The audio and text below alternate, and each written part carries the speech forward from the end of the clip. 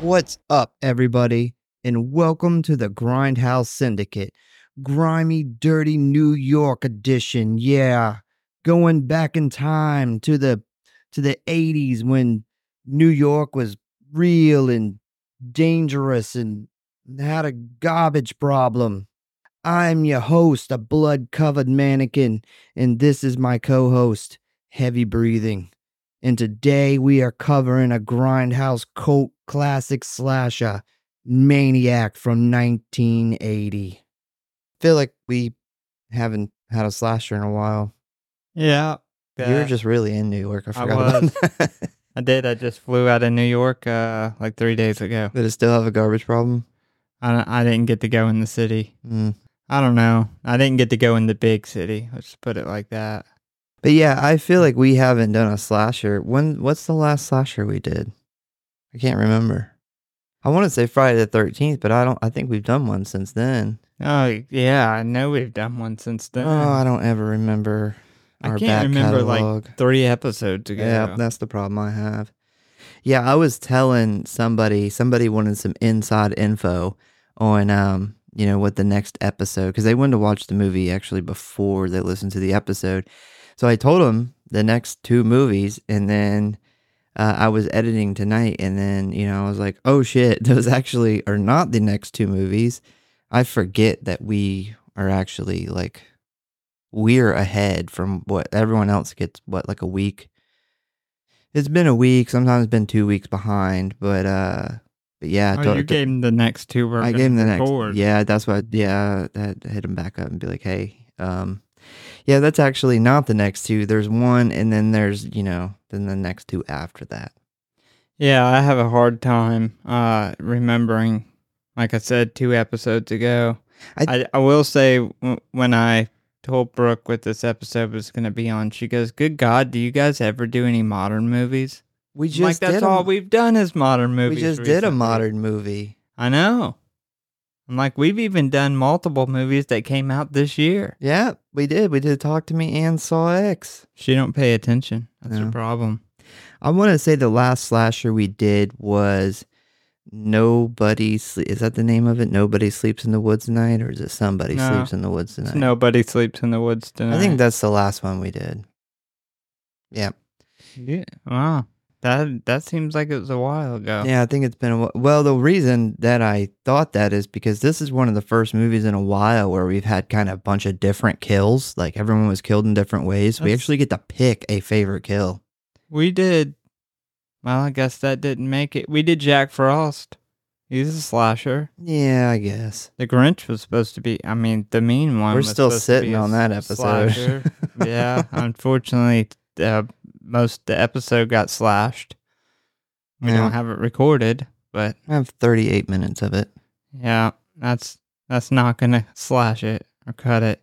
It's nice to get back to just some plain old simple killing. Back in my day, you didn't need any fancy camera work, sexy aspect ratios, and detailed storytelling. You just needed some good old fashioned murder. And titties. What was the saying? Baby oil, blood, and boobs. That's 80s slashers right there.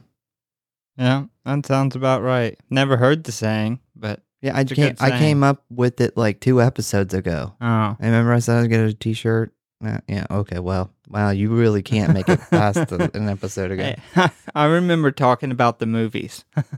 But first, if you want to stay up to date on what is going on with us or the show, talk about or submit your movie requests, or just say hey, you can always find us at one of our social media accounts or our official website at thegrindhousehorrorpod.com. You can find us on Facebook at the Grindhouse Syndicate Horror Podcast, Instagram at grindhousesyndicate.horror.pod, and many more, which you can find links for in the show notes as well.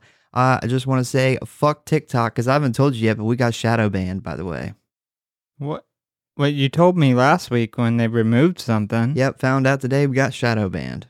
The fuck is a shadow ban? Yep, I know what it is, like in Warzone. Yeah. So I made a new video. It was basically the painstaking version of me editing. It had a little, it was worth a chuckle, and I posted it. And I waited and waited and waited and waited, and no one ever seen it, which I thought was really weird. Eventually 12 people seen it for 2 seconds apiece, which I was like, that's weird. So I looked it up, and apparently when you have an issue with content where if your content is removed for violating standards, you get shadow banned. They don't tell you. There's no way to appeal it. There's nothing you can do about it. Basically, TikTok just hides your shit. Doesn't show your shit to anybody. Didn't this just happen one time? Yep, And that's we're all not it even takes. really sure why it happened? Yep, that's all it takes. I did appeal the decision, so I don't know. I guess we'll see what happens there. But yep, totally just said fuck us. So You appealed the decision to get shadow banned, no, you or can't. the video that they took? The original video. Yeah. I went back and appealed it, hoping that it would be removed because now that is on our official record, and that is apparently not You good. know what? Fuck it. Let's just make a new one. I mean, how many TikTok videos have we put out? I don't know. Couple? Like Handful? 3, 4, I don't know. Yeah, fuck it. Make a new one. Yeah. Fuck you, TikTok. Here. Please subscribe and follow for alerts on new episodes. And if you really love us and don't want us to have to live in a really shitty dark apartment with mannequins in New York, give us a review. Maniac is a 1980 American psychological slasher film directed by William Lutzig and written by C.A. Rosenberg. It stars Joe Spinell as Frank Zito, an Italian-American serial killer residing in New York City who murders and scalps young women. Spinell also co-wrote the film with Rosenberg. Because of the small budget, many scenes in the film were shot guerrilla style, aka illegally because they didn't have permits. Maniac has since attained a cult following despite receiving polarized reviews. The film was remade in 2012 and stars Elijah Wood in the lead role. I have not seen the remake, and I don't know how I feel about Elijah Wood playing this character. He plays the main. Yes. Yeah, he's did they do it? Did they just take like the story and do it somewhere else, or does it take place in New York? I believe it does. From everything that I do know about the remake, that it is pretty similar to the original. It obviously has a way bigger budget, it's way nicer of a movie. But I will say that one surprising thing was people said that Elijah Wood really pulled it off. Wow. Yeah, I don't see him at all when I look at the original Frank. I even seen a number of people, say that this was one of the few situations where the remake was better than the original. Did it? I assume it went through the MPAA. Yeah, I'm pretty sure it's a pretty big movie. It's probably not as good then. God, Elijah Wood can't even pass as a guy named Frank, let alone play this character. Like, you could never believe that his name was Frank. You know what he does really good is that character he played in Yellow Jacket season 2. Yeah. Yeah. That guy's definitely not a Frank either. He does that really well. Like, I feel like that's really where his groove is that kind of odd character, or his character in Wilford, or a Hobbit. He played a really good Hobbit, which is also no hobbits are named Frank. Like, Frank is a murderous hobbit. Frank is like that's a movie now. That's a movie. God, Frank is like a big guy. It's like a big guy name. Yeah. It's a guy with a big back. Like a big, wide, burly back. Yeah, or like your pit bull you name Frank. Yeah. You don't name your chihuahua Frank. While the film was originally considered an exploitation film, it was not prosecuted for obscenity nor officially listed as a video nasty. Maniac was seized by various police forces across Greater Manchester and Lancaster during the video nasty panic, presumably based on the film's notorious reputation overseas. Director William Lutzig, who previously had worked as a director of pornographic films, used profits from his 1977 film Hot Honey to make Maniac. And I said it must have done pretty well because the film had a $350,000 budget. And I looked that up with inflation. That is a $1.8 million. Did you look up Hot Honey? No. That might be no. one to It's look from up. 1977, and I don't think I want to see any porno from 1977. It's like it has like built-in editing. I feel You like can't see there's anything. It's just Bush. I was gonna say there's a lot of Bush in that. There's a lot of George Bush in that. There's women with big hair and on their head and in between their legs. Like there's just too much hair in those. There's a lot films. of curtain and drapes. Yeah. The carpet is thick. Yeah. Principal photography began on October 21st, 1979 and wrapped on January 18th, 1980. It was distributed by Analysis Film Releasing Corporation. It is 88 minutes long and had a box office of 4.5 mil. Good job. That is pretty good. Yeah. That is, that's, what's the budget? 350? 350,000. Yeah, that's pretty good. I'll take that. That's a good investment. Many scenes had to be filmed guerrilla style because the production could not afford city permits, including the shotgun sequence, which was filmed in just an hour. The infamous sequence where Frank murders the boyfriend, played by Tom Savini, was loosely inspired by the Son of Sam murders committed by serial killer David Berkowitz. You know, they credit David Tom Berkowitz. Savini. No. They, so in the credits, he's Disco Boy. Yes. But I swear, at one point, she calls him Tom. When she's trying to get him back in the car, I'm about 99% sure she calls him Tom. Yeah, that's possible.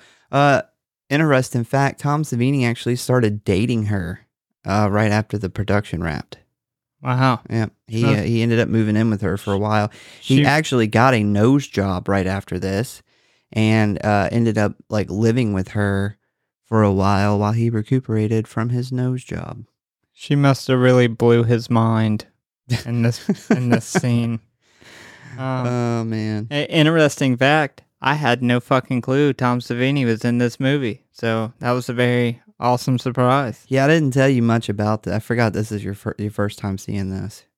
Yeah, I didn't tell you anything about it. I've heard of this movie before. Probably because the head explosion scenes, one of the most well-known head explosion scenes. It wasn't that scene in particular, but it was the FX that has to do with the outrage around this movie. And I want to say I've seen it in a Shutter Show or something. They were you talking probably about did. it, but I see what all the rage was about. Savini, who served as the film's makeup artist, received the role for the male victim from having already made a cast of his own head, which was filled inside with leftover food and fake blood. Since Savini used live ammunition for the scene, he immediately threw the shotgun into the trunk of a waiting car driven by an assistant, Luke Walter, to avoid being caught by the police. Maniac had a midnight screening at the Cannes Film Festival on May 10th of 1980. The film had its U.S. premiere in New York City on January 30th, 1981, followed by a Los Angeles premiere on March 6th. Since the film was not submitted to the MPAA, the film was released unrated with the designation for adults only. A severely edited version of the film received an R rating in the South and was distributed in March 1981 in several other states such as California. Yeah. God, man, I wish I could have been there for that scene. Like the gorilla shot scenes, especially that one. Somewhere in New York City, Tom Savini was holding a double-barrel shotgun, shooting a prop, and then running away before the police could get there.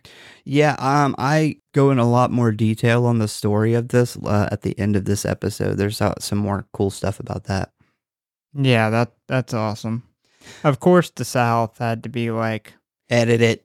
You know, I thank God that this skipped the MPAA ratings, I don't think this movie would be talked about today. I don't think it would have stuck. I don't think it would be a cult talked about classic movie if we would have just got the edited version, because I'm sure the rated version that came out in the South is probably nowhere near the same movie.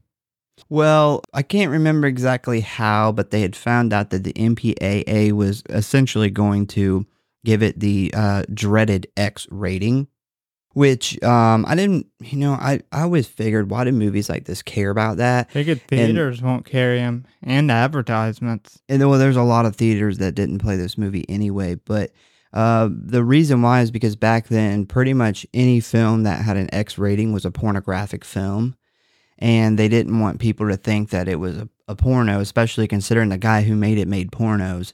So they just decided to, avoid the MPAA altogether. Yeah, if this was a porno, that would have been a really interesting porno. The film was refused a classification by the British Board of Film Classification upon its original cinema release, and was additionally banned for video in 1998.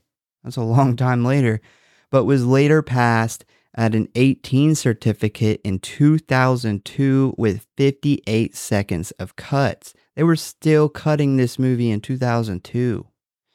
The uncut version was passed by the BBFC for the 2022 release from 88 Films. The UK didn't get this version of this movie until 2022. And that is the very reason we went to war with them and became our own country.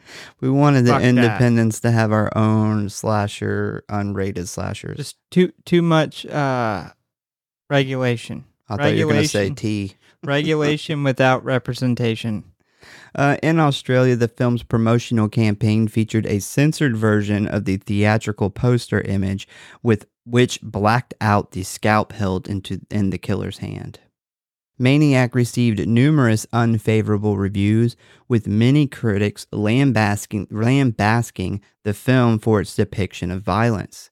Gene Siskel did a TV piece for CBS where he strongly criticized the use of TVs that showed graphically violent and gory scenes from the film outside of a theater in Times Square. He later picked the movie as one of his Dogs of the Week on his show with Roger Ebert, stating that he walked out of this movie after 20 minutes because he felt it could not redeem itself at that point. I did see a little bit of the interview with him, and it was the head explosion scene. And this was like one of 3 movies through his whole entire 40-year career he ever actually walked out of the theater on. I would like to see the other 2, because I bet you they were good. Black Sheep was one, the comedy from the Farley guy.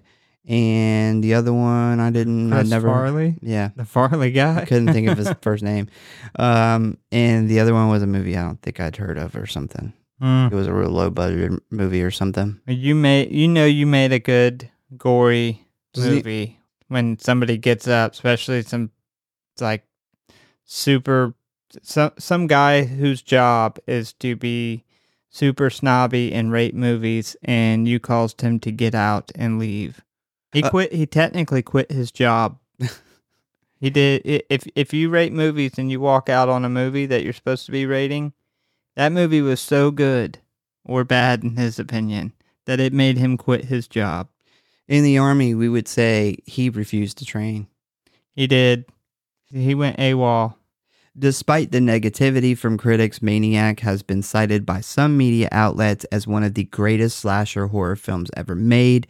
Esquire placed it as number 18 in their list of the top 55 scariest movies of all time. It was ranked number 44 in Pace Magazine's 50 best slasher movies of all time. So, yeah, I mean, they didn't let them reviews hold it down. Good for it. So ratings, Rotten Tomatoes gave this thing a 40%. IMDb gave it a 6.4 out of 10, Letterboxd a 3.4 out of 5, and I could not find an average audience rating for the movie, but Google did give it a 80%. So 80% of people on Google that's seen this movie liked it. If you would like to watch this movie, you can find it streaming on Vudu, Pluto, Shudder, Pluto? Pluto. Voodoo. Voodoo, Pluto, Is that a new Shutter / one? AMC, and motherfucking Tubi. Of course. Yeah, this That is actually, on Tubi. we've had a dry run on Tubi movies. Well, it's over now. It's back. Did they call? Are they giving us our advertisement They money said back? the check is in the mail. Good deal. Yeah. They must have Come to their senses. Heard TikTok dropped out. I want a shot of the scalping scene on a shirt that says regulation without representation. Fuck you, TikTok. Yeah. I have to get the show's lawyers on the case. All right, so time for plot.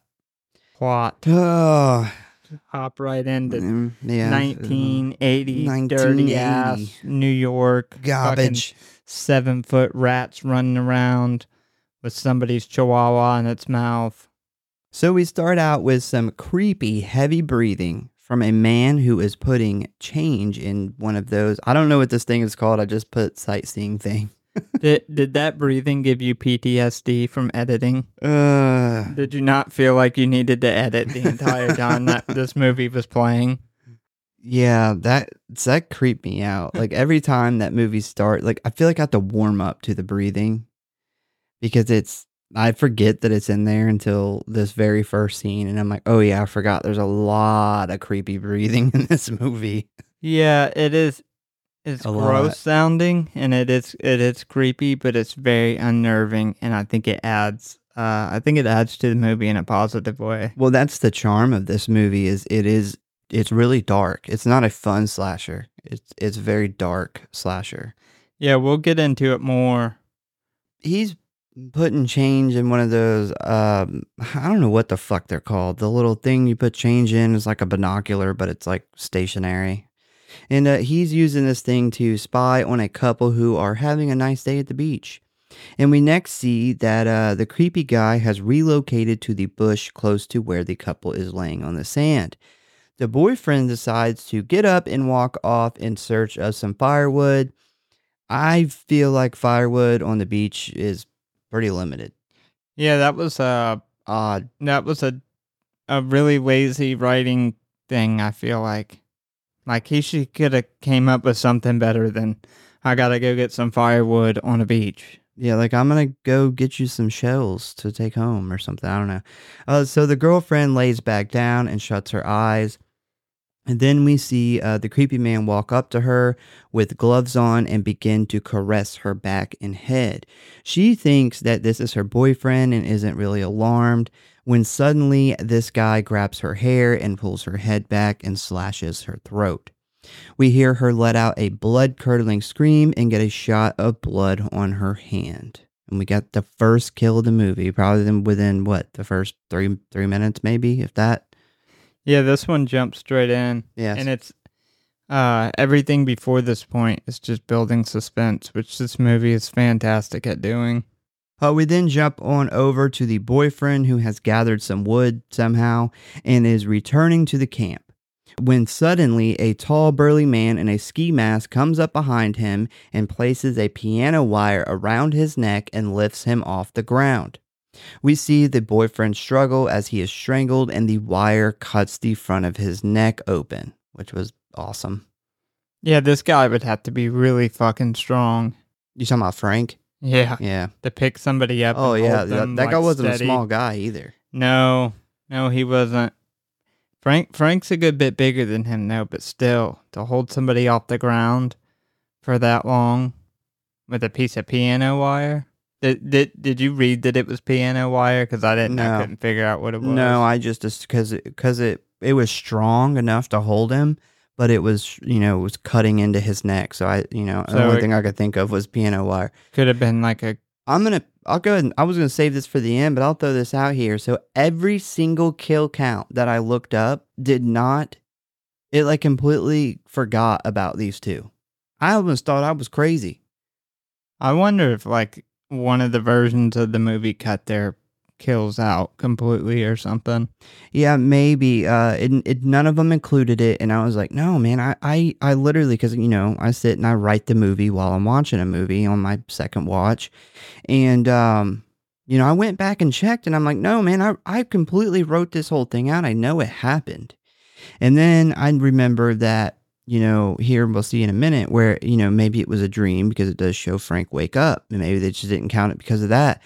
But then that's not the case either, because after he, kills the people at the bridge, the police literally say that they're on the hunt for the bad man who killed 5 different people, which 2 at the beach, the prostitute at the hotel, and then the 2 at the bridge. 5 people. So yeah, I don't know, man. It had to be edits. But they're not on any kill counts, but I got them on this one. Even if it was a dream, it would still be like a kill count in the movie. Yeah, and another weird thing that kill counts did was they counted the mother who died in a car accident before the movie started.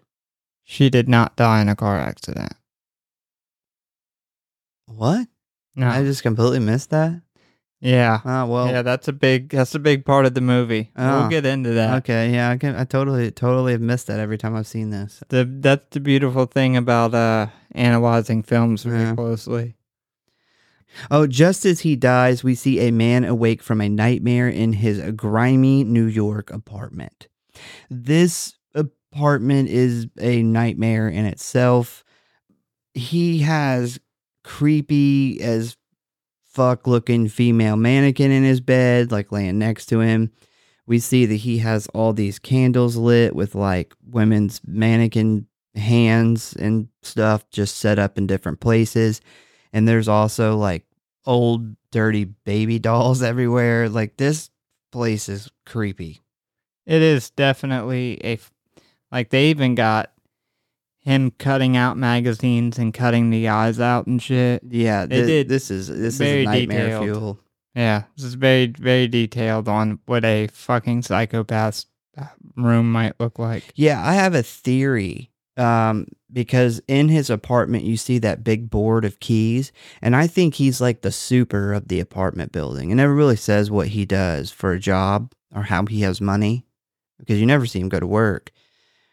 I think, and then, there's that scene where the lady passes him and she knows his name. So I think that he's probably works, like he fixes stuff for that apartment building because he's got that big rack of all the different keys for the apartment complex. That's just my theory. That's probably a pretty good theory. I didn't notice the keys. Yeah, it's in a bunch of scenes. It's right by the front door. So this guy's name is Frank Zito, and he is going to be our main character of this story. And as you probably guessed it, he is most definitely the maniac the title refers to. Frank is looking in the mirror. He is focused on a bunch of scars on his chest. We then get a close-up shot of the mannequin in the bed, and it appears to have a human woman's bloody scalp sitting on it. We also see that there is a black and white photo of a young woman surrounded by candles next to Frank's bed. Frank gets up, we see him get dressed, put on his jacket and his black gloves before grabbing a small bag and heading out the door. We then get some outside shots of old, gritty, dirty New York City. New York in the 70s and 80s was a much different place than it is now. It's kind of one thing I like about these old movies is New York is so, I don't know, I want to say it's more dangerous, and it's just more dirty and fucked up back then. There's a lot of crack and mobsters back then to be worried about. And rats. I mean, it reminds me of like rats. It reminds me of like New York and like Jason Takes Manhattan. It's like that old gritty. I mean, even like the original Teenage Mutant Ninja Turtles. Oh, like, it's got that dark, gritty New York feel. Taxis everywhere and shit. Makes you think of like CBGBs. Yeah. Like a punk rock show going on, CBGBs. Just sewer creatures popping out. We see 2 sex workers talking on the sidewalk, and one of them says she needs one more trick to make her rent. I feel that. And then, what do you know? Frank comes walking down the street. He asks how much. She lists off her prices, and for $100, she will take you around the world. Whatever that means. No, I don't know what that he means. gets the ultimate. Yeah, but I'm she like, says for $100, I'll take you around the world. Like what?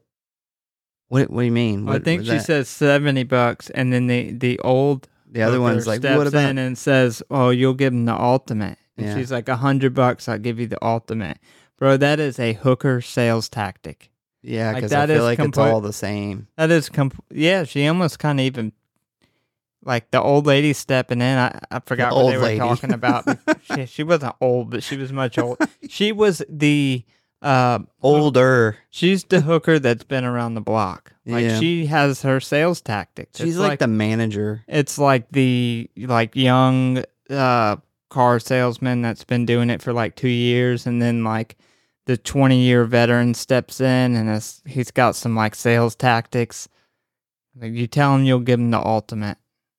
They don't even know what it means. They'll come and they'll think that's what it was. So he says, let's go. I'm down. I assume at this point this is not going to end well. At first, I thought that you remember like when he's going into the like old shitty motel or whatever, and he has like a patch on his jacket. And originally, I thought that patch was a 25th Infantry Division patch. So I looked it up because we get a close-up view when he goes in the motel to rent the room, and I actually looked it up, and it is a 1st Airborne Special Forces patch. Huh. Yeah, I thought that was interesting. I think that adds a little more backstory for how Frank is so good at killing people. Not the old Tropic Lightning. Yeah, it wasn't that. No, it wasn't the angry vagina. And the angry vagina. So next we see Frank and the sex worker get a hotel room and go upstairs. Hold on. Frank gets the hotel room. What hooker makes you buy your own hotel room? She don't even have a hotel lockdown? No, that's not included in the ultimate. Frank pays $35 for this shitty ass hotel. He pays for cable TV or color TV. Why? He pays He paid $135 to fuck this prostitute in 1980. Yeah. Do you know how much money that would be today? Yeah, probably like $300 and something, $500 or something. Yeah, that's like high dollar.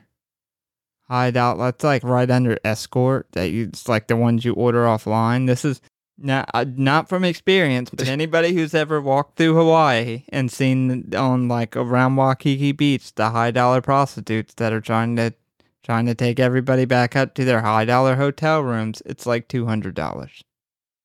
Yeah. So they go upstairs, and he asks her to model for him a bit, and then she begins to undress, but then he tells her to leave her clothes on, and this should have been a big flag for her. Like, he paid for the ultimate and the room, and he doesn't even want to see you naked. Something bad's about to happen to you. Yeah, that's probably a pretty big red flag, but she's probably just like, thank God. Gonna get to do something else other than get fucked for my rent. He gets on top of her to start making out. I don't know how he's not squishing her to death because he is a lot bigger than her. Her vagina can take it. She's a pro. But yeah, they're like kissing and stroking each other when suddenly Frank sits up and yells, "You bitch," and begins to strangle her. Bro, like, that's how all sexual encounters begin. He's like the girl. He's like model for me, like the girls in the magazine. What fucking magazine is this guy reading? Like this was on telling. This was total like 80s workout video stretches.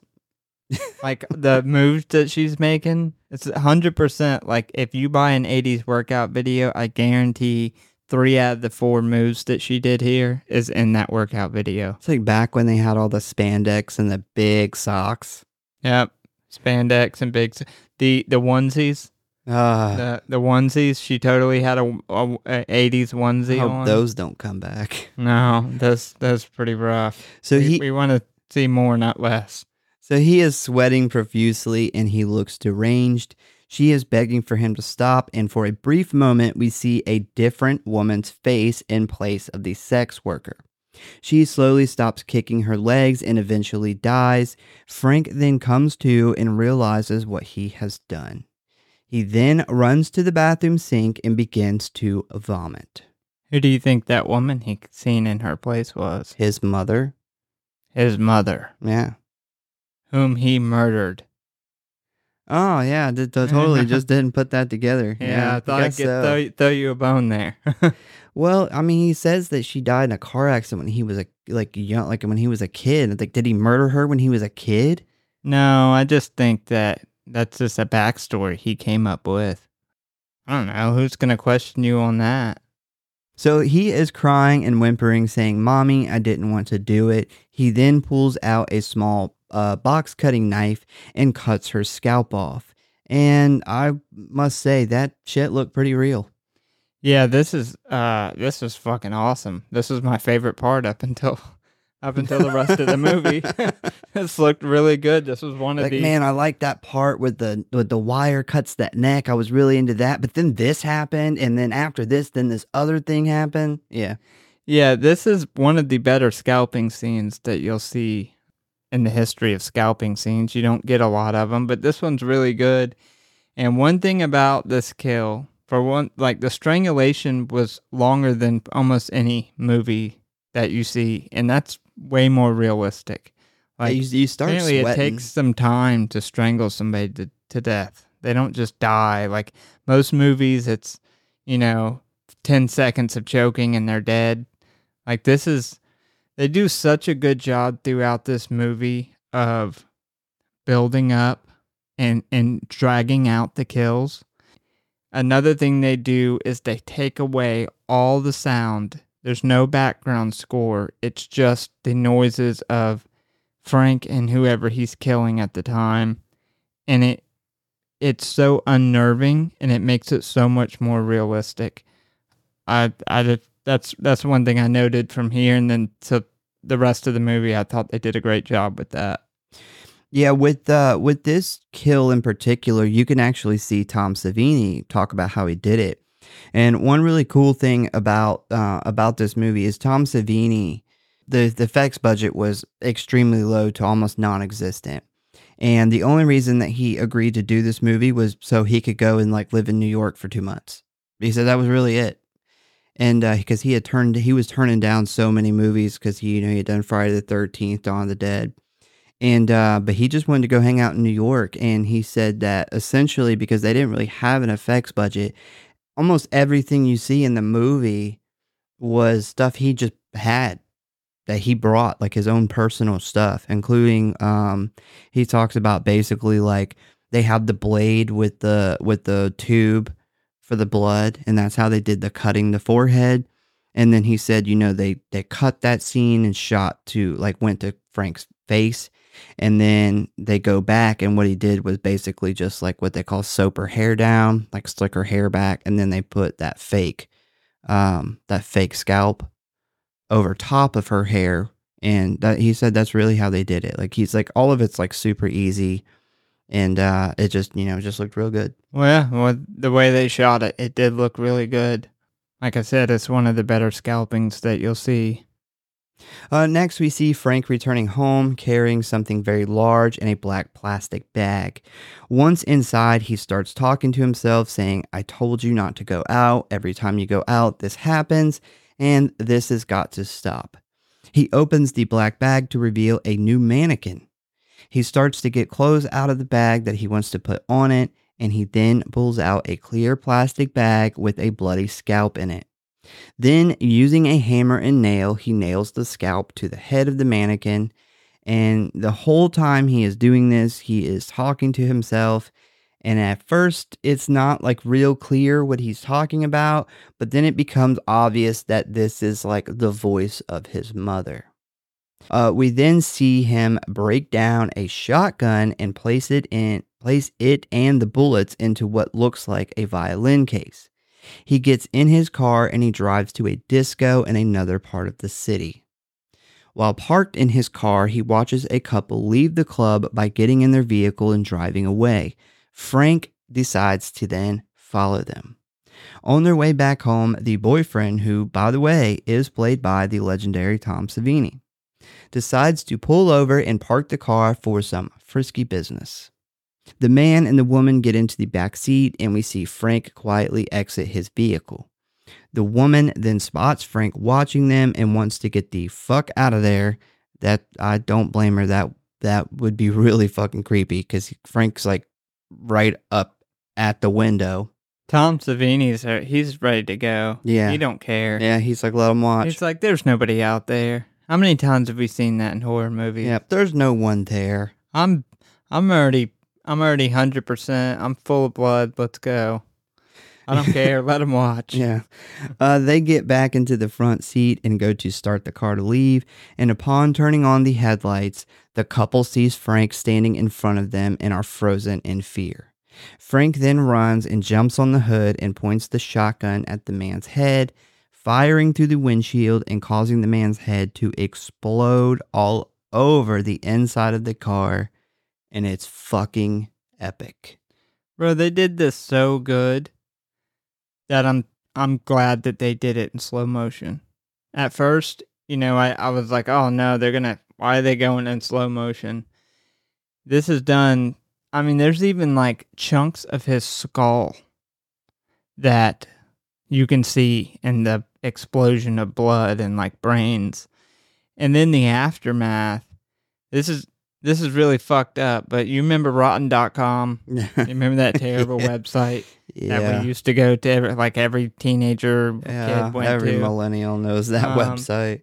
So I specifically remember one of the ones that stuck out to me was a taxi driver, probably in New York, that got shot in the head with a double barrel shotgun.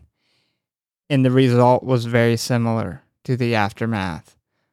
They did that shit so realistic. Huge props to them for that. Yeah, this looks great. So they do a camera angle from, like, the aftermath is like from the back seat, and you can see like the head just flopped over the like the seat that he was sitting in, and you can kind of almost look and like piece together like the scalp and a little bit of the forehead. Like it's very creepy looking, very well done. It looks legitimate. Yeah, imagine like you take all the bones and brains out of a head and then half of the head away from it, and that's whatever like flopping bit of skin is left. That's pretty much the aftermath. And it's really creepy.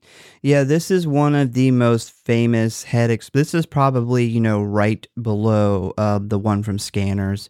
If you watch, those like top 10, top 20 shows or whatever they do on or top 100 on like Shudder and stuff, this typically gets brought up pretty often.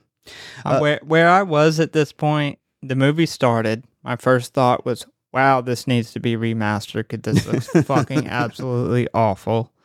And then we get the kills in the beginning, and I'm like, well, those were done pretty decent for 1980 kills. They didn't look bad. And then we got the hooker kill, and that kind of reeled me in a little bit with the suspense and the way they did the scene, but I wasn't completely sold yet. This scene right here, I was locked in after this. I was like, wow, that was some fucking good shit. Yeah, it's fantastic. Can't even speak, it's so good. The woman, who is now covered in blood, tries to hide in the backseat of the car. Frank walks over and looks at her before calmly pointing the shotgun at her. She screams in fear as Frank pauses for a moment before pulling the trigger, killing her. Unfortunately, we don't get to see her head splatter. I don't think he shoots her in the head. I thought about this. So he likes to take the scalps and nail them on mannequins. So pretty sure he did a body shot on her. So back at Frank's apartment, we see him watching the local news where they are talking about his recent murders. After 3 other murders and the young couple was found shot to death under the bridge, the police have put together a task force to search for the killer. Frank begins to talk to his mother's picture about how he can't seem to stop killing. He then lifts the covers to reveal the mannequin with the blood on it, and one of its hands has like a handcuff attached to it. As Frank turns his light off to go to bed, we see him attach the other cuff to his wrist. So he has handcuffed himself to a bloody mannequin. Yeah, it's very clear at this point that this guy has some severe separation issues. He kind of looks like he's humping it. Did you notice that? Like as he's going to bed with the mannequin, he's like doing this kind of humping motion. Yeah, he does that a couple times in this movie. He kind of does it before he strangles the hooker to death. And then he does it a couple other times. But I wasn't sure at this point if it was something sexual until we get the mother reveal later on. But yeah, very weird. So the next day, we see a little girl accidentally ride her bike into Frank, and of course, he's really creepy about it.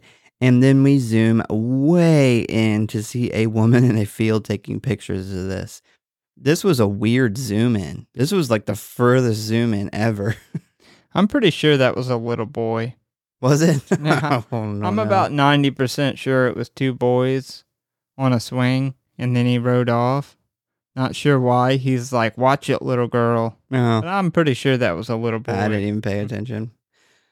She pretty much just walking around, taking random pictures of stuff and like random pictures of people. And Frank begins to follow her. He finds her bag sitting by a tree and does the old pretend to tie my shoe trick to bend down and read her information tag, which has her name and address. The old, let me tie my shoe.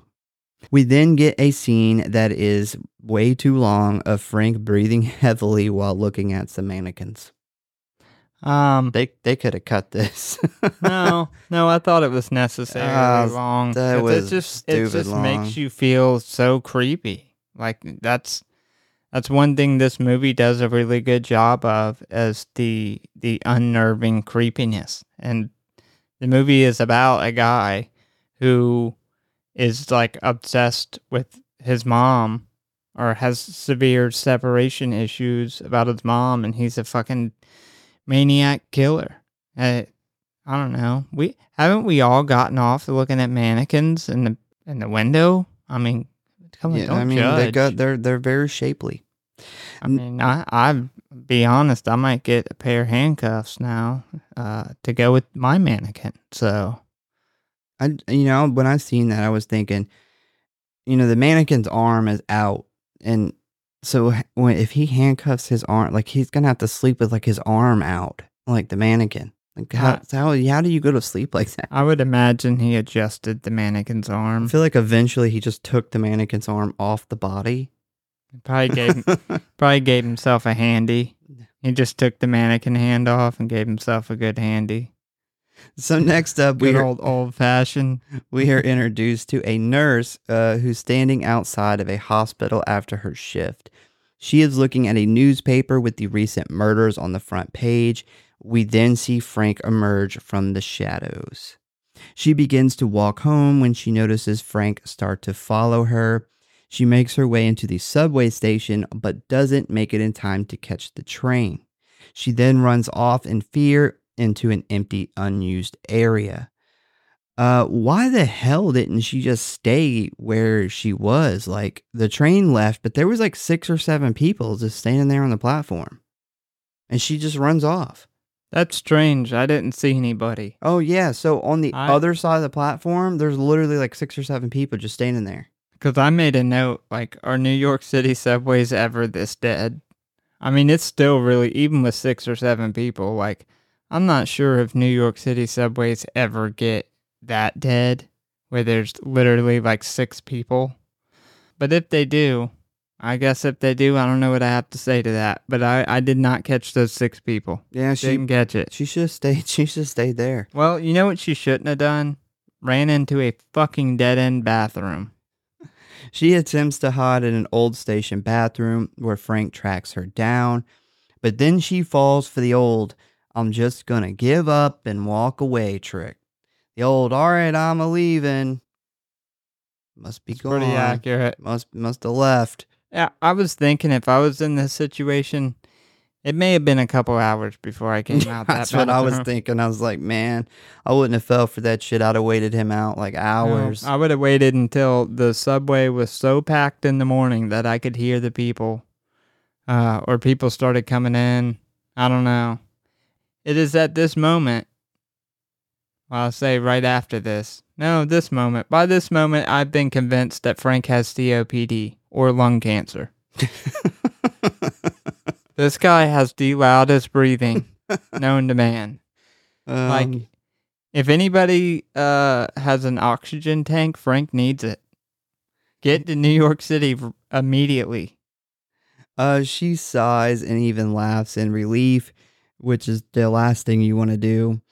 She leans down to the sink to get some water, and when she lifts her head back up, Frank is standing behind her, holding a bayonet.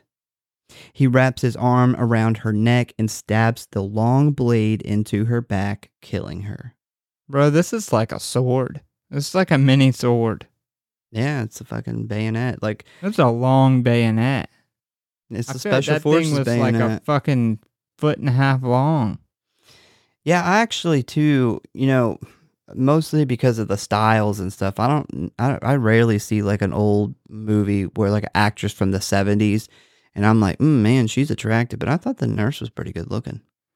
I thought that the photographer chick was really Oh, good she looking. was smoking hot. Like, because it's weird because she, doesn't have that like big poofy hairstyle thing they had going on back then. She was ahead of the time. She was. We then jump on over to Frank's apartment where we see he has a mannequin dressed in the nurse's blood-stained uniform and is attaching her bloody scalp to the plastic head. Next, we see Frank is ringing the doorbell of the woman that was taking photographs at the park. Like a dumbass, she lets him in. He is dressed up in a suit, has his hair nicely combed, and a pair of glasses on. And he looks like Ron Jeremy. He looks just fucking like Ron Jeremy here. Yeah, I guess Ron Jeremy in the 80s. Yeah. Definitely not Ron Jeremy when he got older. God, Ron Jeremy aged like a fucking banana. That dude looked so fucking bad before he died. Banana. He died, right? Pretty sure he died. I guess. I don't know. I'm pretty sure he died. But yeah, that guy's aged like a banana. In a pajama. No, that was good. like just a regular banana. Maybe in like not in a pajama. South Carolina, like summer heat, sitting on your patio. But yeah, I don't know if you noticed when he goes in and she lets him in, he introduces himself and she said, "Yeah, I actually just recognized you from the pictures that I'm doing from the park." And I'm like, I took in the park. That's weird because he looks completely different. Yeah, how are you not extremely alarmed by that? Like, you were taking random pictures in the park in New York City, and then a guy shows up to your house to ask you about some photography, and it just happens to be the guy that you took a picture of in the park? Yeah. Like, you wouldn't be like, maybe this guy followed me. Yeah, it's weird. That's why I said, she let him in like a dumbass because... yeah, I'd be like, I would have barely opened the door and be like, yeah, what do you want? Bye. So I had a theory. at this point, which ended up being wrong. But I will let you know the theory because I thought it was a pretty good one until the mom reveal. So as we went on, I had a theory that the park shot and then her were flashbacks to before the rest of the movie. And that she ended up being the first one he killed, and that's who he was seeing flashbacks of. Oh, that's interesting. And because he's so like different, he's so like well spoken and wearing a suit, like he looks completely different. And my theory was that they had jumped back in time and were showing her, and he was gonna like fall in love with her and end up killing her, and that's who he was talking to the entire movie. Was her. Yeah, that would have been actually pretty cool. Yeah. It wasn't that detailed of a story though. It wasn't. I was thinking way too deep. But he is talking to her about art and asking why she only shoots female models. He believes that you can preserve someone forever with a picture, but she disagrees. And he ends up asking her out on a date, and she agrees. What the fuck is that about? Yeah, she makes bad decisions. So on the date, we learn that the photographer's name is Anna, and Frank tells her he was close with his mother. They used to live in Queens, but she died in a car accident when he was younger. Anna tells him that she has a model coming over tonight to finish up some work, so she won't be able to stay out late. They make plans to meet again tomorrow, but Frank worries that she may cancel. The next day, we see that Anna has 3 models over doing a photo shoot when Frank shows up. Anna tells him that he can stay as long as he likes, and he ends up stealing one of the girls' necklaces. Later on in the evening, this same model is seen returning home when Frank rings her doorbell. She opens the door and Frank shows her the necklace and claims that she left it at Anna's studio. She is thankful, and this immediately disarms her of any suspicion.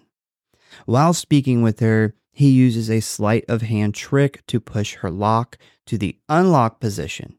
He says goodnight, and she closes the door and heads to the bathtub. And I don't know if you noticed, but her bathtub has a lot of grime in it. It was kind of gross. actually really clean for New York City in the 80s. I guess. Yeah. This was like the second cleanest bathroom in the city. For as nice as that apartment was, I wasn't expecting the bathtub to be that grimy, but probably a bunch of soap scum from the massive amount of bubbles that she pours in her bath. Like it turns the whole fucking bathtub blue. You know, I wasn't super into her either because she had gigantic poofy hair. But man, when like she gets out of the bathtub and it's all like wet, she was actually really cute. I was not a fan of her breasts. Just that killed it for me.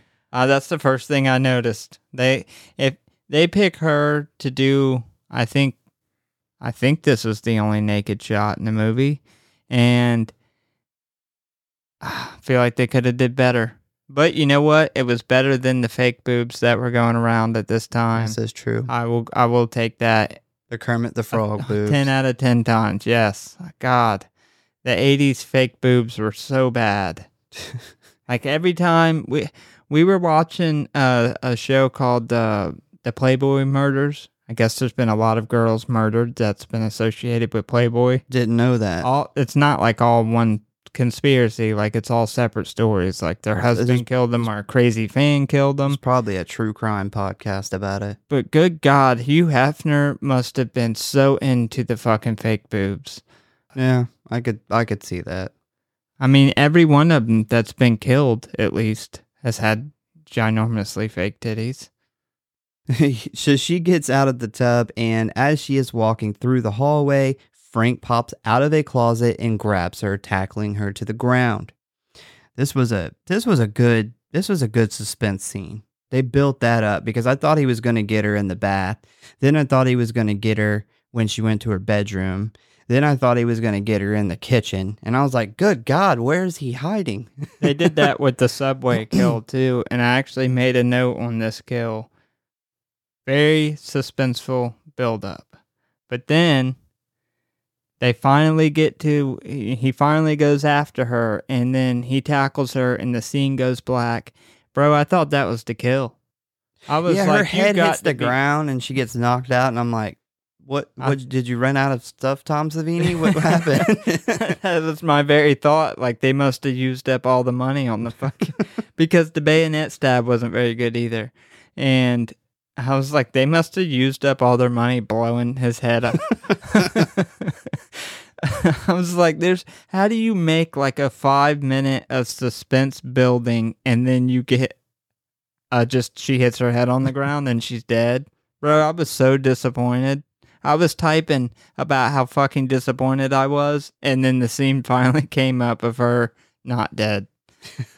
Next, we see that Frank has the girl tied up and gagged in her bed, and he rants about some crazy Frank shit.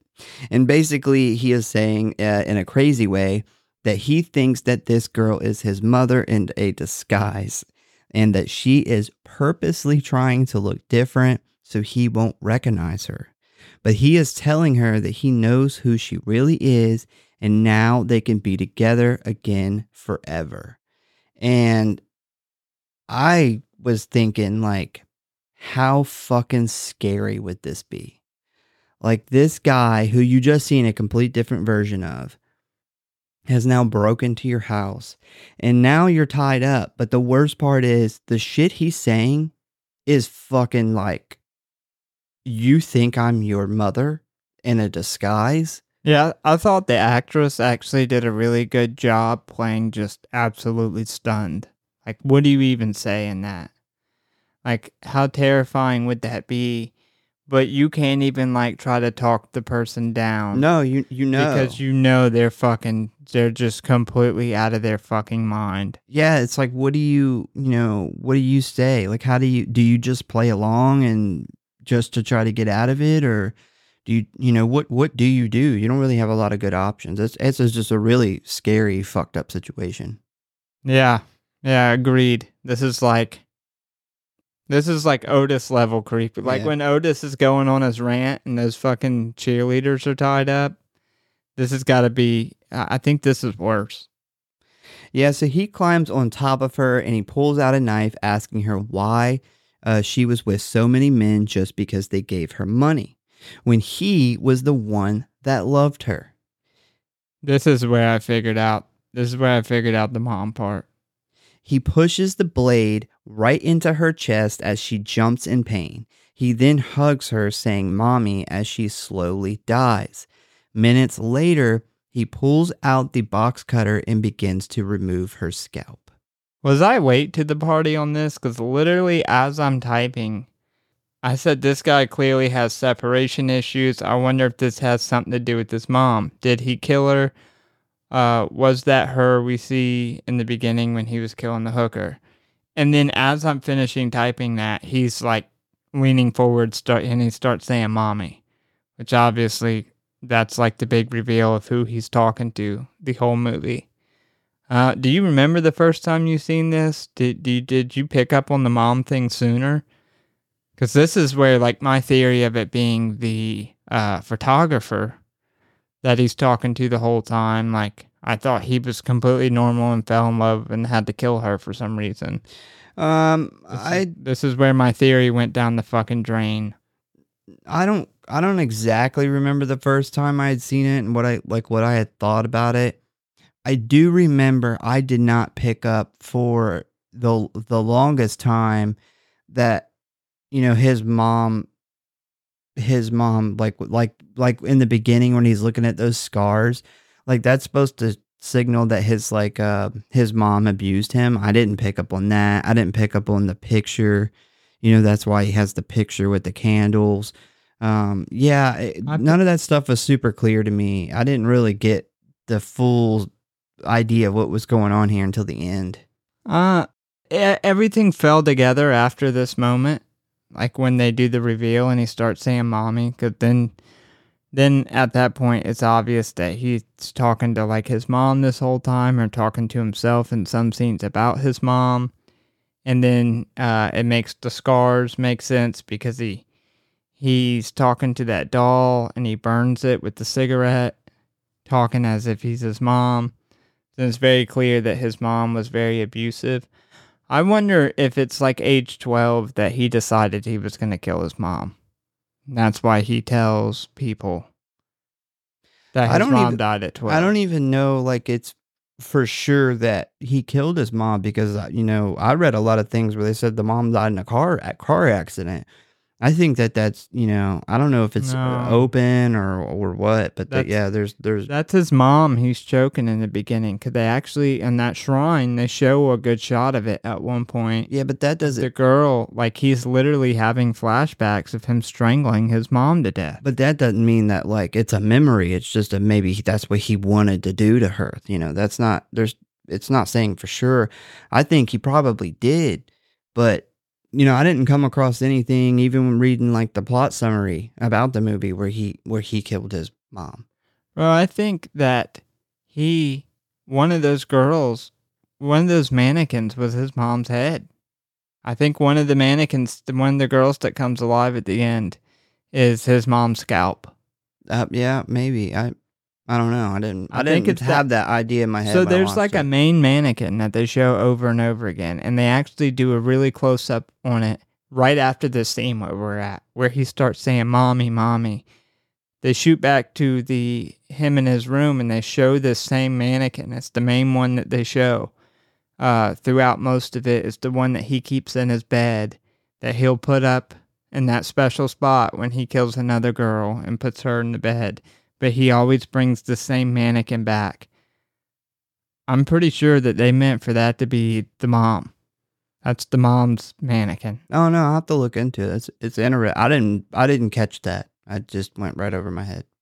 Well, so once again, we see a bloody mannequin lying in Frank's bed, and his bed must smell disgusting from all the decaying blood that soaks into his pillows and mattress. As Frank is sitting in his apartment, he says, "When mommy tells you to hide in the closet, you have to do what mommy tells you." He then puts a cigarette out on a mannequin's chest. Frank begins to whimper, put on a child's hat, and play with toys. And I don't even have like a joke to insert here. Like, this scene is just dark. It is. It's just a you dark hear it scene. and it sounds funny, but it is very dark. Yeah, it's not even slightly funny. It's just like, good God, like, where else is this movie gonna go? I will give the actor who played Frank huge props, because I feel like you have to be a really good actor to pull this off, and it be scary and not be like goofy. Yeah, he helped write this character. He helped write this movie, and he was very disappointed when this movie got negative reviews, because he had put a lot into this movie, and he pushed for a really long time to do a sequel. And there is a short where he does, there's a Maniac 2 short, and they did finally get financing and green lighting to do it, and then he died right before. I'm surprised that it was considered that unsuccessful, and that it was that hard to get a second one greenlit, so hard that it never actually happened, because this movie made $4 million off of a $350,000 budget.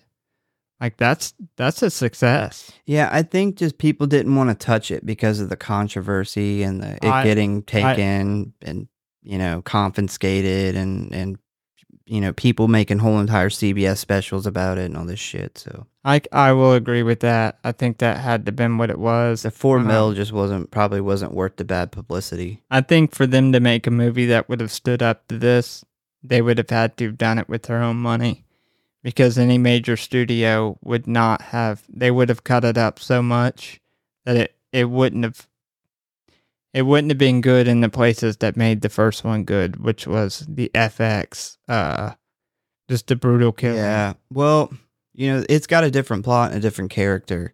I'll try to remember to get into it later, but yeah, it's not like a direct sequel. But so the next day, Frank calls Anna and asks her to a show, which she agrees. And I say, if you want to see a show, take her to your fucking apartment, Frank. That's the show. Yeah. When she gets in the car, Anna thanks Frank for sending flowers and attending the funeral for Rita, aka the young model he just brutally fucking murdered. What a good guy. That's cold. What a good guy. She didn't have many friends, and he was there for her. He murdered was there her. For his photographer friend when she needed him. Then he went to the fucking funeral and watched them put her in the ground. God damn, that's awful. Knowing that he had her scalp. Oh, that man. She didn't have a scalp. I'm sure it was a closed casket. He's like, I know why. That's fucked up. Frank then tells her that they are going to stop by his mother's grave before dinner so he can drop off a Christmas wreath. Because, yeah, that's not weird. Like, second date, stop by my dead mom's place. I'll introduce you to. And Anna's fine with it, though. Like, she's totally cool. It's not weird to her. She's super nice. I'm sure it had to have been weird to her. While at the gravesite, Frank begins to have a breakdown and starts crying. Anna attempts to console him when Frank tells her that Rita knew.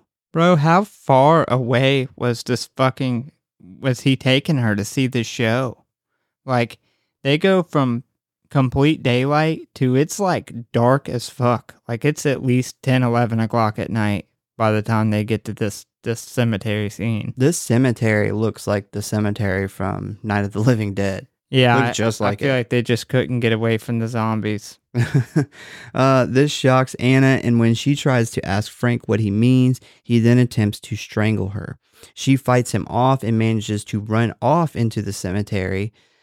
I don't know why, but this seems fitting to wrap this movie up in a foggy cemetery at night. Like, this is a lot of fog. Like, at one point, you can see the fog machines going off behind the tombstone. yeah, This is how we try to get our yard to look on Halloween. Like, this, they used a lot of fog juice.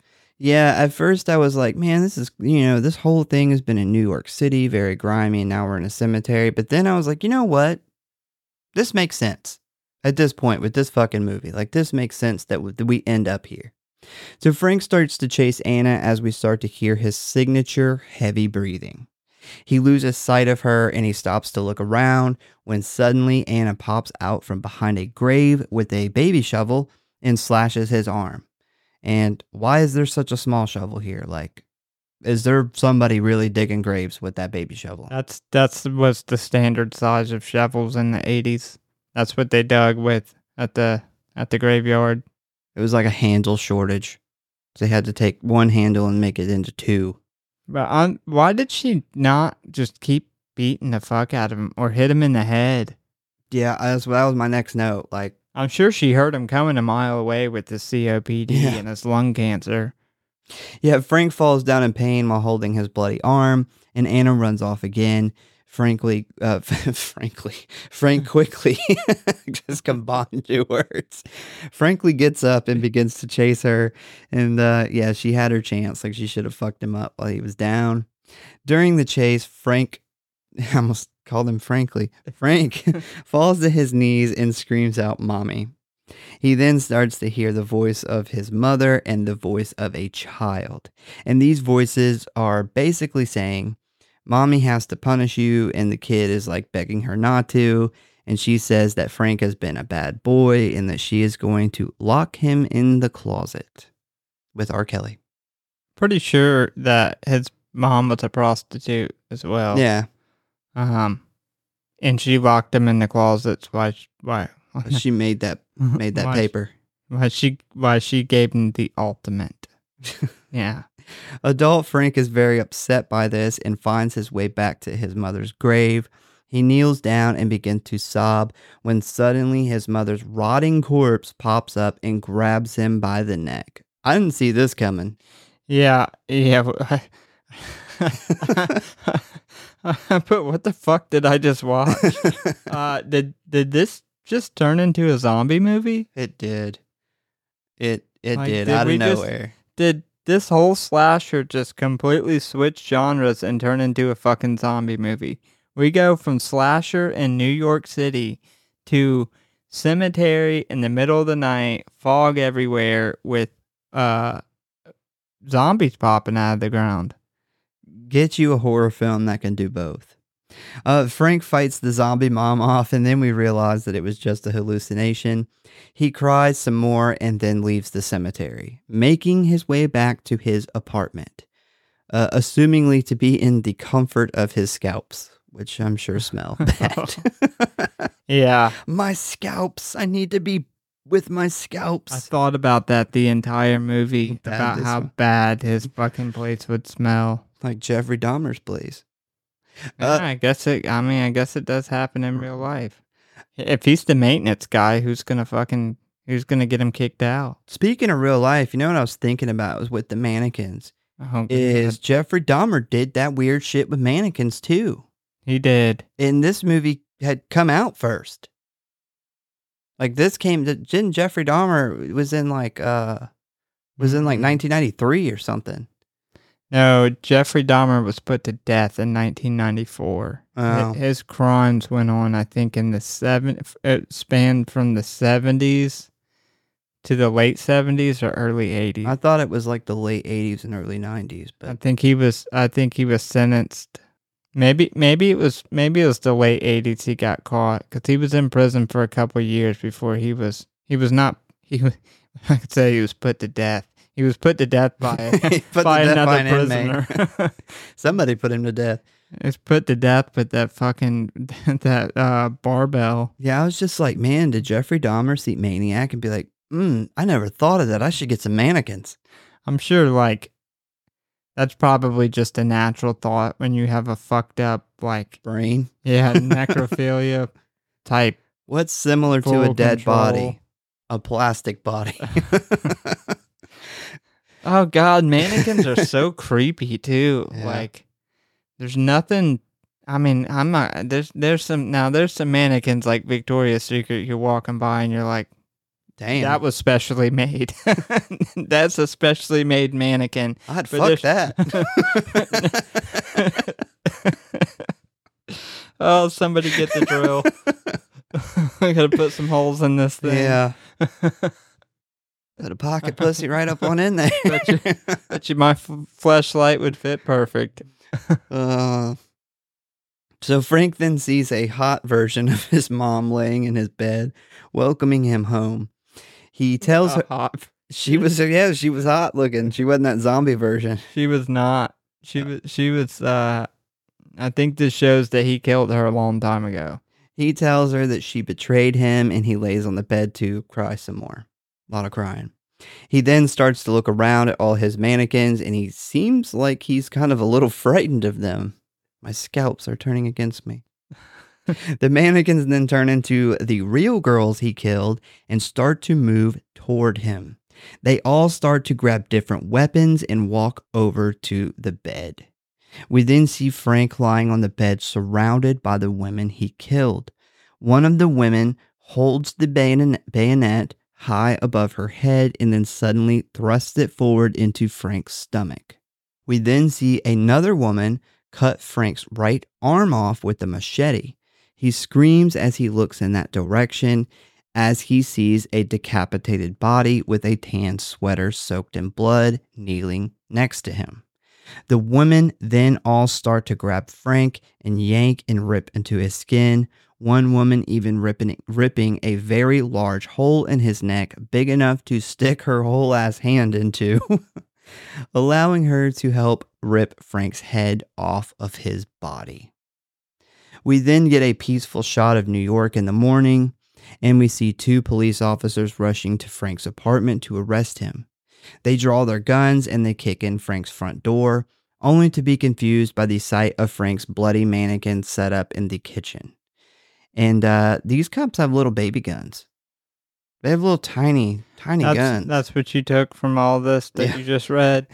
Maybe the production couldn't afford regular size guns. What the fuck happened at the end of this movie? Like, it completely, from the zombie part on, like, they all turn into, like, zombies. And I'm not going to lie, it looked great. Like, when they rip him to pieces, like, when they show his head and they start, like, ripping his body apart, I thought it looked fantastic. But what the fuck? Like, they hit writer's block and they were like, we can't come up with anything. No, I think they're just showing. Let Tom Savini figure it out. No, I think they're just showing that, Frank's finally lost it. Like he's starting to have these crazy hallucinations. How do you go from like slasher to zombie movie so fucking quick? With skill. I don't know. It was pretty out there. I have a theory though. I think one of the women that he killed, he didn't just take their scalp, he took their whole head. And if you notice, one of the mannequins' whole face is wrapped up in like black. It was like a black. So whenever he's being killed, one of the bodies that pops up is a decapitated body that comes up next to his bed. Did you notice that? Yeah, I noticed that because there's something special, and I'll tell you about it in a minute. There's a reason why that's in there. Does it pertain to him possibly beheading a woman? No. Does it disprove my theory? No. Okay. It's an Easter egg. That's the only reason it's there. Okay. Well, that has really nothing to do with what Frank did. That's my theory. I'm pretty sure he decapitated one of these women, and that's why the the mannequin head is wrapped up, I think he fucking plopped the goddamn head right down on that mannequin. I have a theory of how we went from slasher to zombie so seamlessly. Seamless? Yeah. I didn't think it was seamless at I all. did. I thought When we his just mom slid grabs right him in there. in the cemetery, matter of fact, from the moment we get into the cemetery, I'm like, okay, different movie. What happened? We went from downtown New York to middle of nowhere, fucking Night of the Living Dead, fucking cemetery with fog everywhere. And so I already had like very zombie movie vibes. And then his dead mom pops out of the ground and grabs him. Left field. Yep. And I got a theory. So the guy who directed this did nothing but porno. That makes sense. Every porno is like, the cable man's here. Sex. Like, it's all these scenarios that start out this and then end up this. Like, oh, stepmom's here. Sex. I think he's just really good at transitioning to completely different things. Oh, man, pornos aren't good at transitioning. They're just obvious. Apparently good enough to finance a movie. Yeah. Hot honey. Hold on now. Porno does not sell for the stories. It sells for the fucking. Nobody has ever watched a porno for the story. You got to think. So Hot Honey, right, probably started out as a beekeeper. He was tended to his bees, getting honey. And then this woman showed up to buy honey and dripped a little bit of honey on her boob. And then he's like, let me get that for you. Transitioned into sex. His stepmom may have been named Honey. Like that could have been a lot of different ways. Could have been. I'm just saying, this guy can take one thing that this story is about this and transition it into something completely different that you didn't even see coming. And that's how we got a zombie movie at the end here. Well, I that makes sense because it wasn't seamless for me. It was very, I felt like I turned one movie off and another one on. I loved the mannequins coming alive. I thought that was fantastic. I thought it was cool. I mean, it was like I didn't dislike it at all. How are we gonna end this movie like spectacularly, like the big finale? And it was like, well, I didn't see that coming. What makes this work? I will say it was out of left field. I think more out of left field was his mom's zombie body reaching up and grabbing him, but that was a hallucination. I think what made this work is the scene with the cops coming in, and you see that it was all a hallucination. Yeah, and that he had actually stabbed himself during this hallucination. If they would have tried to play it off like his body would have been ripped apart, then that would have been like, okay, what the fuck? This is all like, I'm glad they didn't do that. This whole movie's meant to take place in a universe where this can actually happen, and not this exact thing, but things like this has actually happened, which is kind of the scary. What really makes this movie scary is the realism. Oh yeah, people have done this. People have snapped, and this is there's really fucked up people like this out there. Yeah, actually, I watched some interviews and stuff about this, and Tom Savini actually talks about that. He's like, most of the horror films I work on are, people can watch those and know that people like Jason and stuff, they can't exist. That is not real. But then when you see a movie like Maniac, that not only can exist, it does exist. And it goes on, and some of these people aren't even caught. Bro, this is like Psycho, but like a super brutalized version. Like he's way more brutal. Oh yeah. And the effects are just gruesome. It's a good movie. One thing I thought about, so Anna, her nice shovel swing, she survived. Yeah. I'm so happy. They never really touch on that. But well, I'm pretty sure she goes and tells the cops. That's how the cops know to go after him, is obviously she was like, he's the, I don't know, whatever they were calling him. Yeah, but she survived. Didn't see that coming. I didn't think her shovel swing. You know what ended up saving her? His mom. His hallucinations of his mom caused him to run back to her grave. Yeah. And that's essentially what saved her, because he would have kept going after her. She wouldn't have got away. but he only quits going after her when he starts hearing the voices. Although he is acting like he just got his arm blown off after getting slashed with the shovel. But yeah, I thought that was kind of an interesting little thing. His mom, or his hallucinations of his mom, is essentially what saves her. Because you look in like the subway, he's not stopping going after somebody, especially not here where she has nowhere to go. He's like the dirty Terminator. Just keeps coming. The Dirtinator. We see Frank lying lying dead on his bed with a stomach wound from the bayonet, but no sign of a zombie mannequin attack.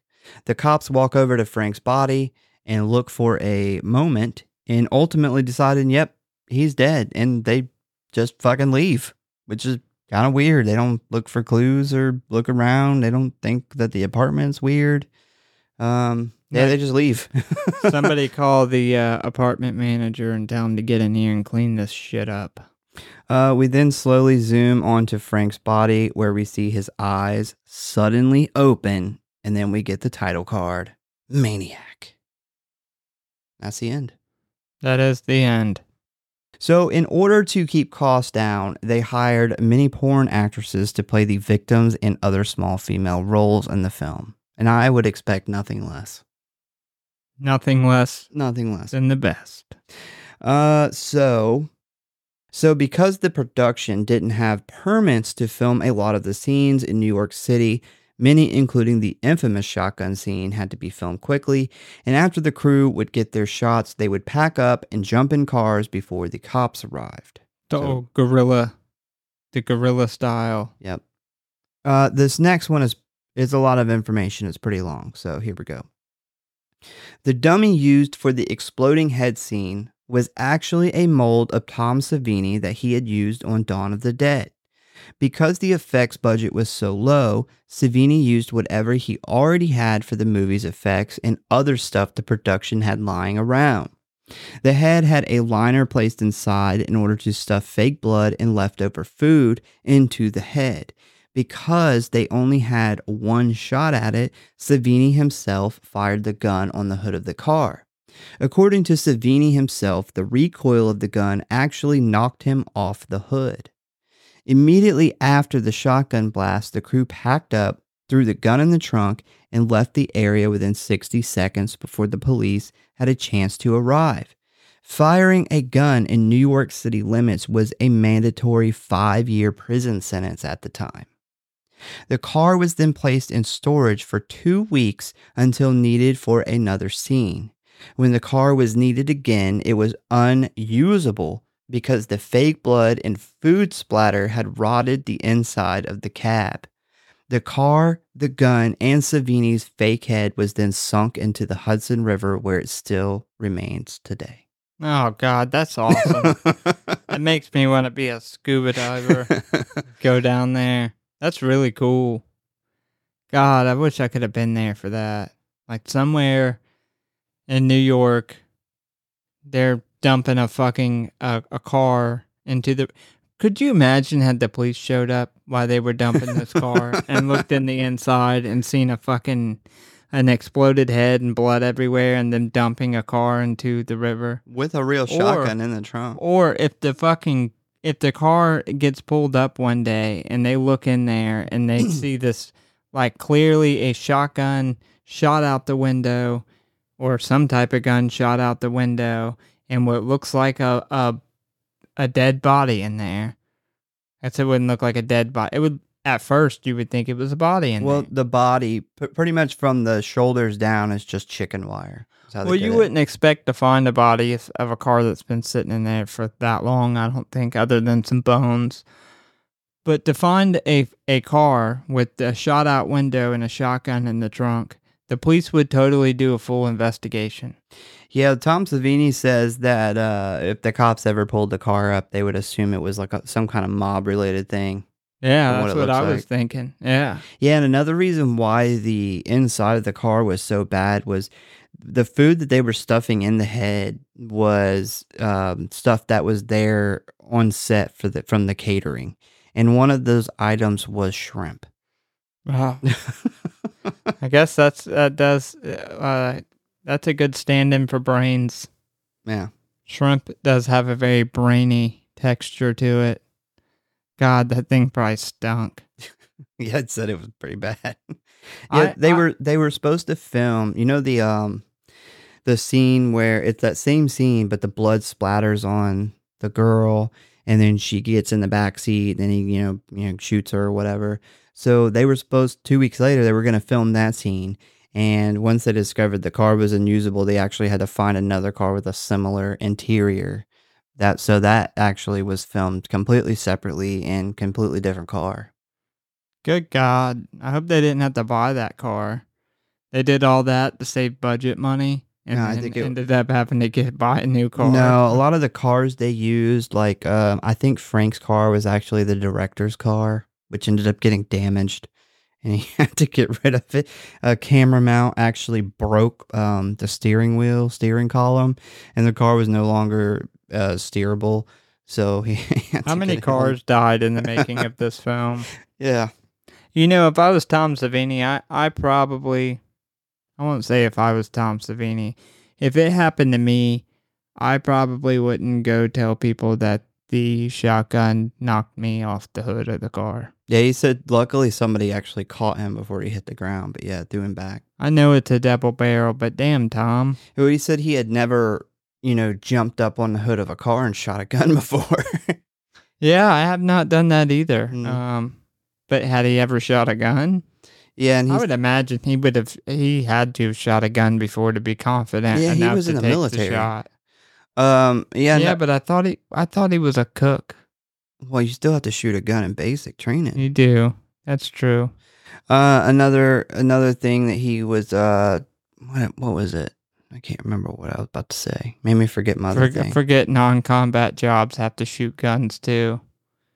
You wouldn't think it though if you went through basic and seen some of the people who can't qualify with their guns. Oh yeah, so obviously the movie didn't have like a official premiere, and so him and like the producer or something, they went to a movie theater in New York to see the movie. And had they never seen the finished movie yet, and they go in there and they come out and they run into two guys. They're in suits. They got like briefcases or something, and they recognize Tom Savini. And they're talking to him and they're like, hey, yeah, we're big fans of your work. And right up the street here, we're actually editing a film of ours. Would you mind taking a look? And he said, sure. So they go down there and they go and he kind of checks out a couple minutes of what they're editing of this movie that they're making. And he's like, man, that's really cool. Keep at it. Good luck, you guys. And then he goes on his way. And then, I don't know how long it was later, but X amount of time later, he finds out that that film is Evil Dead. And one of those guys who came up was Sam Raimi. Huh. Yeah. That's really cool. Yeah, that was interesting. I thought that you were about to tell me that there was two guys in suits and that they came up to him and were like, we're cops investigating the shooting that happened in New York. New York takes that gun violence very serious. And the last and final thing, which I think is super cool, the headless corpse in the end is the Betsy Palmer corpse, aka Jason's mother's corpse, recycled from Friday the 13th. I knew that corpse. I knew it. Yeah, I really did. Something inside me said I've seen that corpse before. Just the way it was beheaded. I don't know. The sweater should have. You never forget a good corpse when you see one. So, ratings and kill count. The total kills is 7. We have the girlfriend at the beach, which neck slashed. Boyfriend at the beach strangled with piano wire. Hooker, which was strangled in the motel. Disco boy got shotgun to the head. Disco girl got shotgun to somewhere. The nurse that was stabbed through the back with the bayonet. And Rita, who was stabbed in the chest with a switchblade. And a bonus, number 8, Frank, who stabs himself in the stomach with a bayonet. Also, he gets torn apart by zombies. And since it's my movie, I will go first. My favorite kill, hands down, fucking Disco Boy. Yeah, I didn't see that coming. I knew that you were going to say that. So that is my pick as well. but I did throw in an honorable mention, You'd which have to was be crazy not to pick it. the scalping of Hannah Grace, the hooker. Yeah, she didn't get an actual name, so that's what I gave her, so I could say that line. If I had to pick a runner up, man, I'd have to say the Rita, because The Rita. it was it's such a scary thing. I don't know, man, that it just really creeped me out, like how she did a really good job projecting the fear, and he did an amazing job being fucking scary, and it was amazingly written. It's not like a super gory kill, but it is a very realistic, very scary kill. So that would be my runner up. Yeah, I got to give it to the hooker, man. Yeah. I thought she played a very realistic hooker in that situation, because she tries to like laugh it off and go along with it, and it gets weirder and weirder, and you can tell she don't really know what to do. But mainly, the main reason I give it to that's the scalping, but the strangle scene was also really good. Not for the acting or the makeup necessarily, like her face didn't really turn purple like it should have, but mainly for the length of time and the suspense and unnervingness of that scene. It seems like it goes on for a really long time, and supposedly strangling somebody to death is it's not a quick process. All right, on to the rating.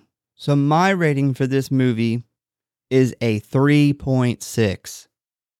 I love that it's got lots of different kills. I think it has really good pacing. This movie it stays on the kills. Like, we don't really have a huge chunk of time where there's no killing. All the kills are different. That's awesome. Joe Spinell was phenomenal, hands down, amazing in this movie. He does creepy so well. I really liked the mannequin thing. I thought that was really cool. I will say that if I had to say something bad about it, the mom thing seemed really psycho to me. They could have done without that. That wouldn't hurt me, in my opinion, if they would have made him crazy about something else. But like his girlfriend he was in love with, that was a photographer. I actually would have liked that better. I didn't really know what I would want to replace it with when I originally wrote this, but yeah, that would be better. I just felt like it was really similar to Psycho, and I feel like we've seen a lot of movies where the guy is crazy because of his It's the Ed Gein story. Yeah, this guy was actually kind of based off of the Ed Gein case. So yeah, there's probably more horror movie killers loosely based off of Ed Gein than I think anybody else in real life. But yeah, I'm going with the old 3.6. I think this movie is, I know how it looks, and it's low budget, so it turns a lot of people off. If you're a true slasher fan, or you really want to watch a movie that has really good creepy vibes, like, there are some times where this is not a fun slasher, where this is a uncomfortable slasher, then this is definitely a movie for you. Yeah, I agree that this movie looks like shit a lot of times. It looks like shit, especially in the beginning. I would really like to see a remastered version of this movie, actually. But I gave it a 3.7. Overall, this is not like an amazing complex story. Like you said, we've seen this before. I thought that they were gonna go with the photographer girlfriend, and I thought the big reveal was gonna be that they had actually jumped back in time halfway through the movie, and we're going back and forth. And I thought that would have been a really cool twist. But yeah, overall, not an amazing story.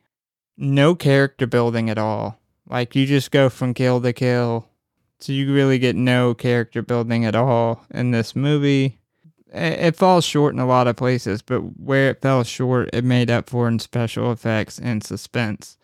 I thought the pace at which the build-ups and the kill happen is very slow, very suspenseful, and like you said, they're very uncomfortable. Like, they're just really uncomfortable scenes, and I've said this before, even if it's not a good feeling, a good movie does a really good job when they make you feel something, and you feel really unnerved or unnerving.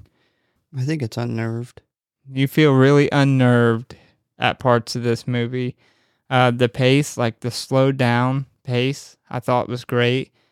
I think one thing that's not obvious that does a really good job of making that you feel really just creepy is that they don't overplay the score. No, I didn't even think about the score at all. What I mean by that, I think a lot of movies nowadays put too much sound effects and score, suspense music. It takes away from that It eerie, really does. like you're really there kind of thing. Because we were talking about the Rita thing, and it's like you're waiting and he's got the breathing. You know he's there, but you're just like, and she walks into 2-3 different rooms, and you're just like, wait, what the fuck is going on? And yeah, they do a really good job. The creepy factor with this movie really reminds me of like how the movie Creep does, where it makes you feel uncomfortable and it's weird. And it feels real though too. Like they do with when you just hear the actors in the scene and the sounds that are going on, like the footsteps and stuff, and they don't put any background stuff there. Another thing this movie did is a lot of those scenes, they only shot from like one camera, maybe 2 cameras. It really, it brings out the realism in it. So I thought as far as pace goes, with the suspense, I thought that was great. Obviously, though, the biggest thing, which makes this movie what it is, it takes it to a whole nother level, is the special effects. Tom Savini and his team did an absolute amazing job. Almost all the special effects kills in this movie are top notch. I will say, you're gonna, if you're a true fan of slashers, or at least good practical effects, this is a must watch. Absolutely. I probably rated this thing way too high when you take the movie overall, like story and cinematography and everything. But I just think the practical effects were so good, you have to give it a good rating. Yeah, this is a hidden gem. I definitely think that this is a hidden gem. More people don't talk about this movie, or maybe it's they don't know about it. I don't know really. I don't really know. But that's why I wanted to do an episode on it. Maybe we're just suckers for good, gory practical effects. Yeah, but I mean, it's not, the practical effects aren't even like all of it with this movie. Like this movie has a lot going for it. It does have a lot going for it, but that's why I said I think the practical effects is what carried this movie into cult. To cult status. It has a very big cult following.